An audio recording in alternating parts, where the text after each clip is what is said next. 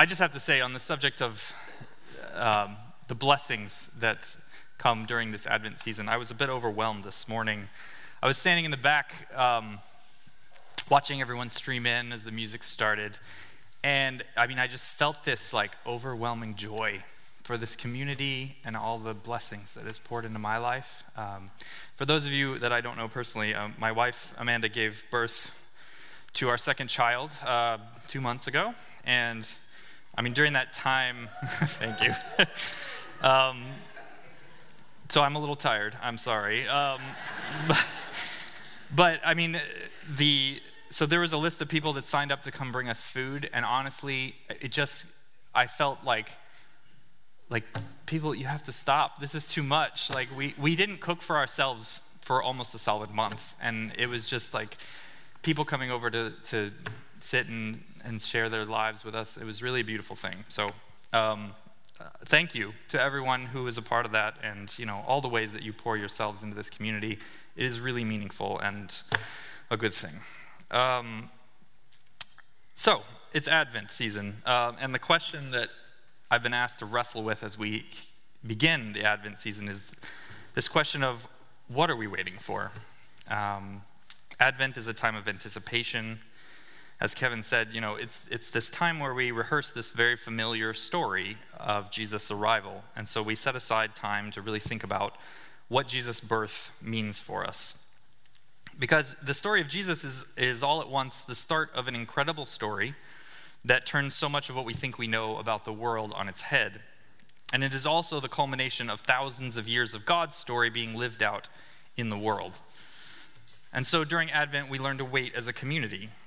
Symbolically, we wait to anticipate what Jesus' birth means for the world, but in a really tangible sense, we wait for what God wants to do in each of our lives and among us all as a community.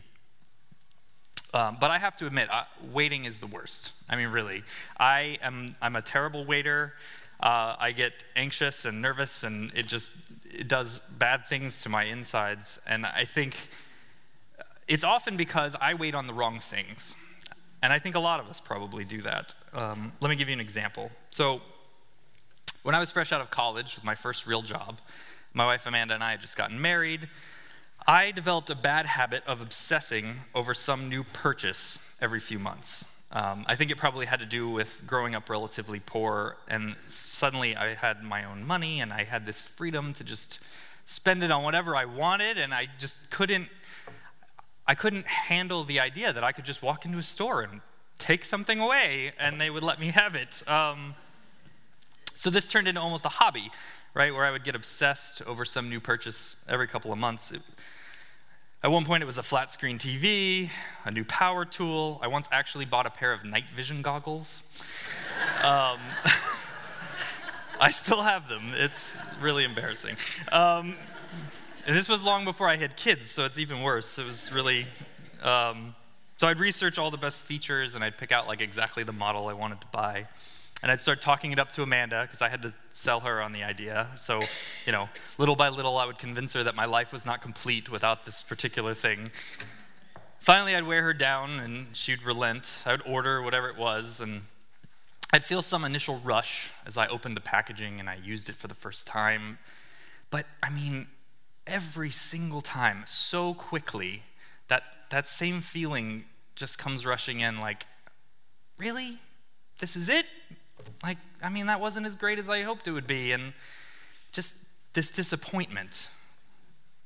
And I would feel stupid for all the obsessing that I did about it, and all the time and the effort I spent researching on it. It must have taken me at least a dozen times through this cycle before I realized that no matter how interesting it seems, more stuff is never worth the wait. And often, some things even seem like they're worth the wait, and even if they are, it's not really what you expected when it arrives. So as I said, Amanda recently gave birth to our second child, a beautiful baby boy named Luke. And with him, we mostly knew what we were getting into. But our first child, Isabella, was another story. So I actually think we have a picture of me after she was born, if that's... Yeah. So if you look really closely in my eyes, you can see like a mixture of terror and exhaustion. I was very happy, but it was quite the ordeal. Because the stories that popular culture tells you about parenthood are like half exaggerated cliches, and the other half are just sentimental nonsense. Our process of waiting for Izzy to arrive was eventful, to say the least. So my wife had a particularly strong version of what are called Braxton Hicks contractions, which are basically just like fake contractions that your body's like getting ready for labor. I learned all about this during this whole ordeal. But we didn't really know what we were waiting on, right? Like, you've never been through childbirth, you don't know what it's going to be like. And so we assumed they were real contractions, and my wife started tracking them, and I created a Google Doc where she would like put the time, and it would calculate how far between them. So I was literally sitting at work every day watching this Google Doc out of the corner of my eye with like contractions popping up. And finally, like, they get to 3 minutes, right? And they say that's the time you're supposed to go to the hospital. So I rush home from work and head to the hospital. And so, like, we're there about 20, maybe 30 minutes, and as we're walking out of the hospital, and all the nurses are sort of, like, holding back their chuckles as we leave, because there was nothing happening. Like, we weren't even anywhere close. It turned out that Izzy was born almost 3 weeks later, and that was our third trip to the labor and delivery ward. So she obviously turned out to be very worth the wait. But also, my first day as a father was not quite what I had expected either. So we'd gotten through the delivery, and we're now in the recovery room. Things are calming down, and it really starts to like sink in. Like, you get this like, oh my gosh, this is my child, and I'm a father, and like, I was having trouble wrapping my head all around it. And I'm holding her, and I noticed that her diaper is like turning blue. There's a little strip on there that tells you it needs to be changed. I had literally never changed a diaper in my life to that day. So I'm like, okay, this is my first like real father moment, right? I'm gonna change the diaper. So I set her on the little cart, and I take the diaper off and like wipe her clean and everything, pull out the new diaper. I sort of pick up her legs to scoot the diaper underneath of her. And just as I do, she tenses up, and then there's a weird noise. And I suddenly realize what's happened here. She's had the first bowel movement of her life directly into my hand.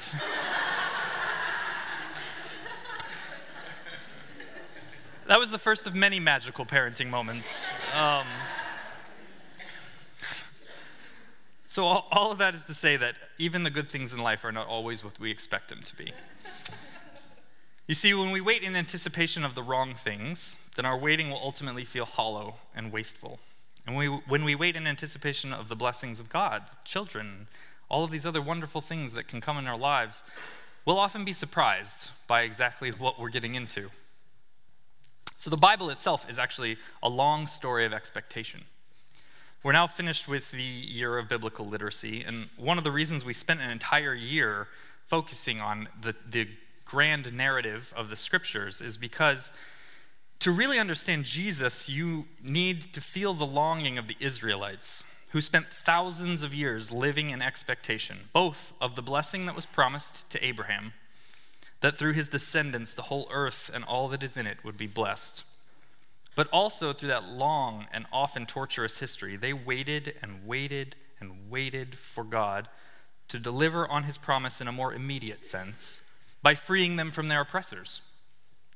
By the time Jesus comes around, it's the Romans who fall in a long line of successive dominating empires from which Israel needs freeing.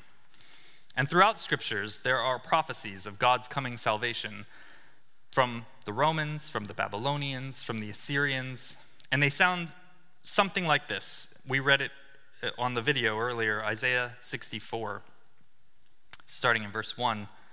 Oh, that you would tear open the heavens and come down, so that the mountains would quake at your presence, as when fire kindles brushwood and the fire causes water to boil, to make your name known to your adversaries, so that the nations might tremble at your presence. When you did awesome deeds that we did not expect, you came down, the mountains quaked at your presence. The Israelites wanted vindication. They wanted God's power and might on full display so that all their enemies and doubters would be awed by the God that stands with them. They didn't just want to win, they wanted to win big. They wanted everyone who opposed them to be left in awe of just how powerful their God is. I think if we're honest, many of us hope that when God's vision for our lives is realized, that it looks something like this. A grand victory that we can lord over others. We're waiting for a savior in our own image. It's amazing how quickly even our desire for God's kingdom can turn into a vehicle for our selfish ambition. I'm the kind of person who I am often tempted by grandiose visions of my own future. I imagine there's a lot of people like that here who came for some dream of what they might do in the world and the things they might affect.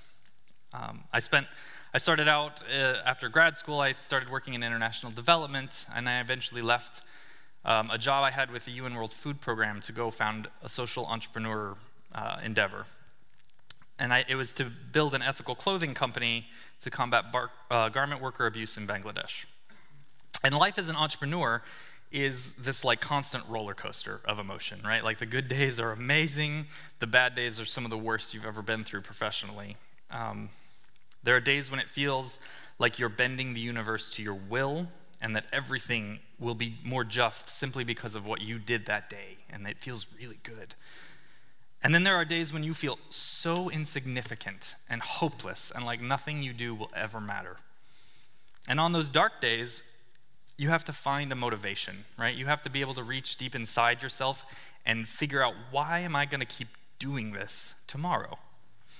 And it's a really revealing exercise because as you search yourself, it's impossible to lie about what your motivations are in that moment, right?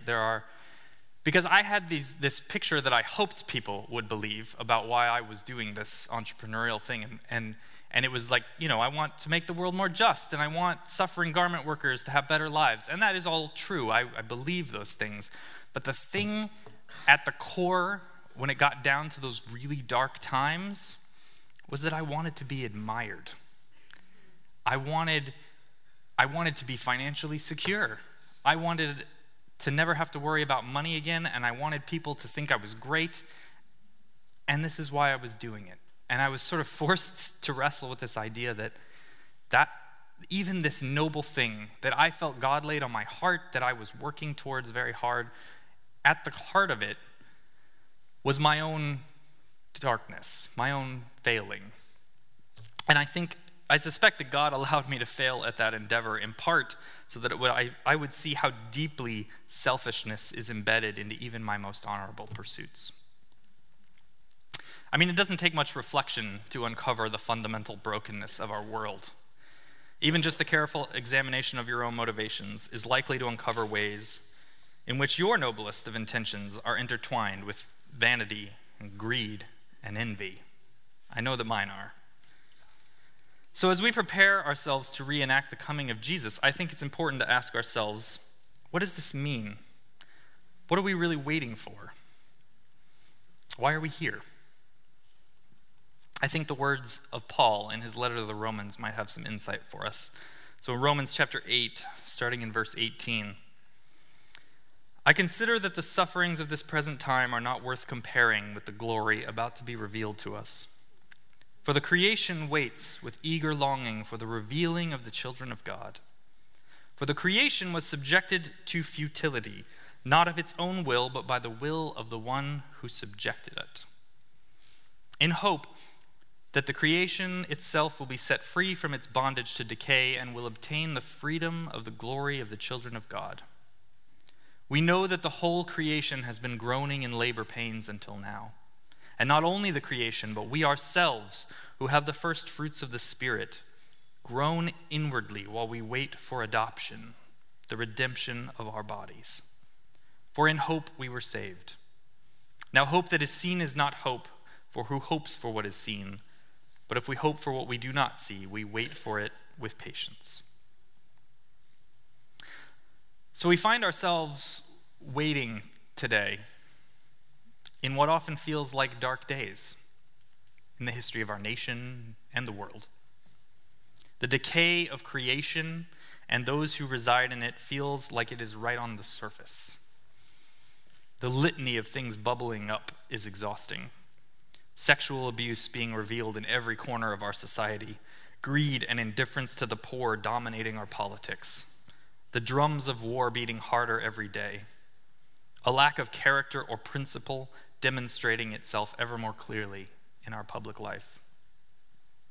And the response that people have to this varies, right? Some people despair, some get angry, some protest, some become indifferent. But there's an undercurrent that is almost universal in people's responses to this, and I am guilty of this myself, and that is self-righteousness. It's this posture where it's not enough for us to name evil for what it is and claim that injustice where we see it, but we other it. We push it away. We cast it onto another group of people that are not us, and we essentially declare ourselves clean from it. But here is the testimony of all of Scripture that Paul distills for us so eloquently. Evil finds its origin in us. The one who subjected creation to futility is us. The inward groaning that we feel is an acknowledgement that we are still deeply implicated in the sinfulness of the world that Christ comes to free us from. You see, if we first admit that sin is at work in the world and it finds its origin in our own hearts, then we can stop waiting in anticipation of a vindictive Savior who draws clear battle lines and dominates those we've othered. The redemption story of Christian faith starts not with a hero figure who comes in power and might, not with a conquering king. It starts when God lowers himself into human form. And not just any human form, but a poor outsider of a human born on the wrong side of the tracks from the wrong kind of family. If the advent of Jesus is to teach us anything, it must be at least that the power of God to set the world right will not be realized amid our grandest achievements or according to our most self-indulgent dreams. The salvation of God will not abide our vanities. It will not flatter us or vindicate us or bring us glory. We are not waiting for a hero or a conqueror or a genius who will answer the groaning of creation with a forceful overthrow of darkness or a brilliant innovation of thought that unlocks new human potential. Instead, we wait for a baby, born the bastard child of a poor teenage girl, pledged in marriage to a day laborer from a meaningless town on the outskirts of civilization. He would be born in a barn and lie in a feed trough, and welcomed into this world by an entourage of shepherds and farm animals. A baby who would inherit the unlikely lineage of long-lost kingship from a fledgling Near Eastern nation that found itself under the military occupation of the most powerful empire in human history. And this child would bring a message of an upside-down kingdom of God that honors the weak and the lost. A message of radical love, of enemies, of outcasts, of the unclean and the undesirable. A message that would so upset the powers of the day that a mighty empire would fear him and put him to death, only to see him rise again, and his church to long outlast their empire. The hope of Christ is not that we will realize the world of our wildest dreams. It is that we will start to see the world and ourselves as God sees us, beloved and broken. And that vision will turn our dreams upside down. That all the injustices that disfigure us would no longer cause us to draw battle lines of race and class and gender and economics and circumstance, but that we would respond to the inward groan that this is not how it should be. As Paul continues in Romans 8, verse 26, likewise, the Spirit helps us in our weakness, for we do not know how to pray as we ought. But that very Spirit intercedes with sighs too deep for words. And God, who searches the heart, knows what is the mind of the Spirit, because the Spirit intercedes for the saints according to the will of God. There is an answer to the darkness of our world. There is hope that still shines brightly, but it may not often be what we selfishly wish it was. The Israelites hoped and prayed for centuries that their blessing of the whole earth would come via a powerful vindication from their oppressors. And what they got was a baby born in a barn who not only refused to take up the mantle of revolution against their oppressors, but told them to love their enemies and condemned them for their religious power grabs. It seems impossible. I mean, if you were to try to write the story of Jesus' salvation knowing nothing about the world, you would never come up with that story. No one would. It would never be any one person's dream that the story of Jesus is how the world is set right. But the Spirit of God continues to beckon us through the ages to usher us into the life we were meant to live. God's plan for this world is to transform us all through the power of self-giving love. And the arrival of Jesus reminds us so profoundly that status and power and self-righteousness are the enemies of love. Whatever it is you find yourself waiting on this season of Advent, whether it is a new job or a relationship in need of healing or spiritual direction or just a sense of peace and contentment in your life, do not be tempted by the patterns of this present age to place your hope in all the wrong places. But listen carefully for the Holy Spirit to speak into your life with sighs too deep for words and draw you ever closer to the upside-down kingdom of God. Wait on the right things and allow yourself to be surprised by the plans God has for you that you could never have imagined. Because that is where true peace and the fullness of life can be found. Let us pray. Lord God, we thank you for your Son, Jesus. We thank you for the Spirit that guides us. We pray that this Advent season, during a time of year that can often be so hectic and stressful, that it would instead become a time when we learn to wait and to listen for the call of your Spirit, for the sighs too deep for words. That by the time we celebrate Christmas as a community, that we would collectively and individually have a clearer vision of the future you have for us. That our Christmas celebration would be more than sentiment and tradition, but a reminder of the revolutionary way of life that you call forth in each of us. In the name of the Father, and the Son, and the Holy Spirit, I pray.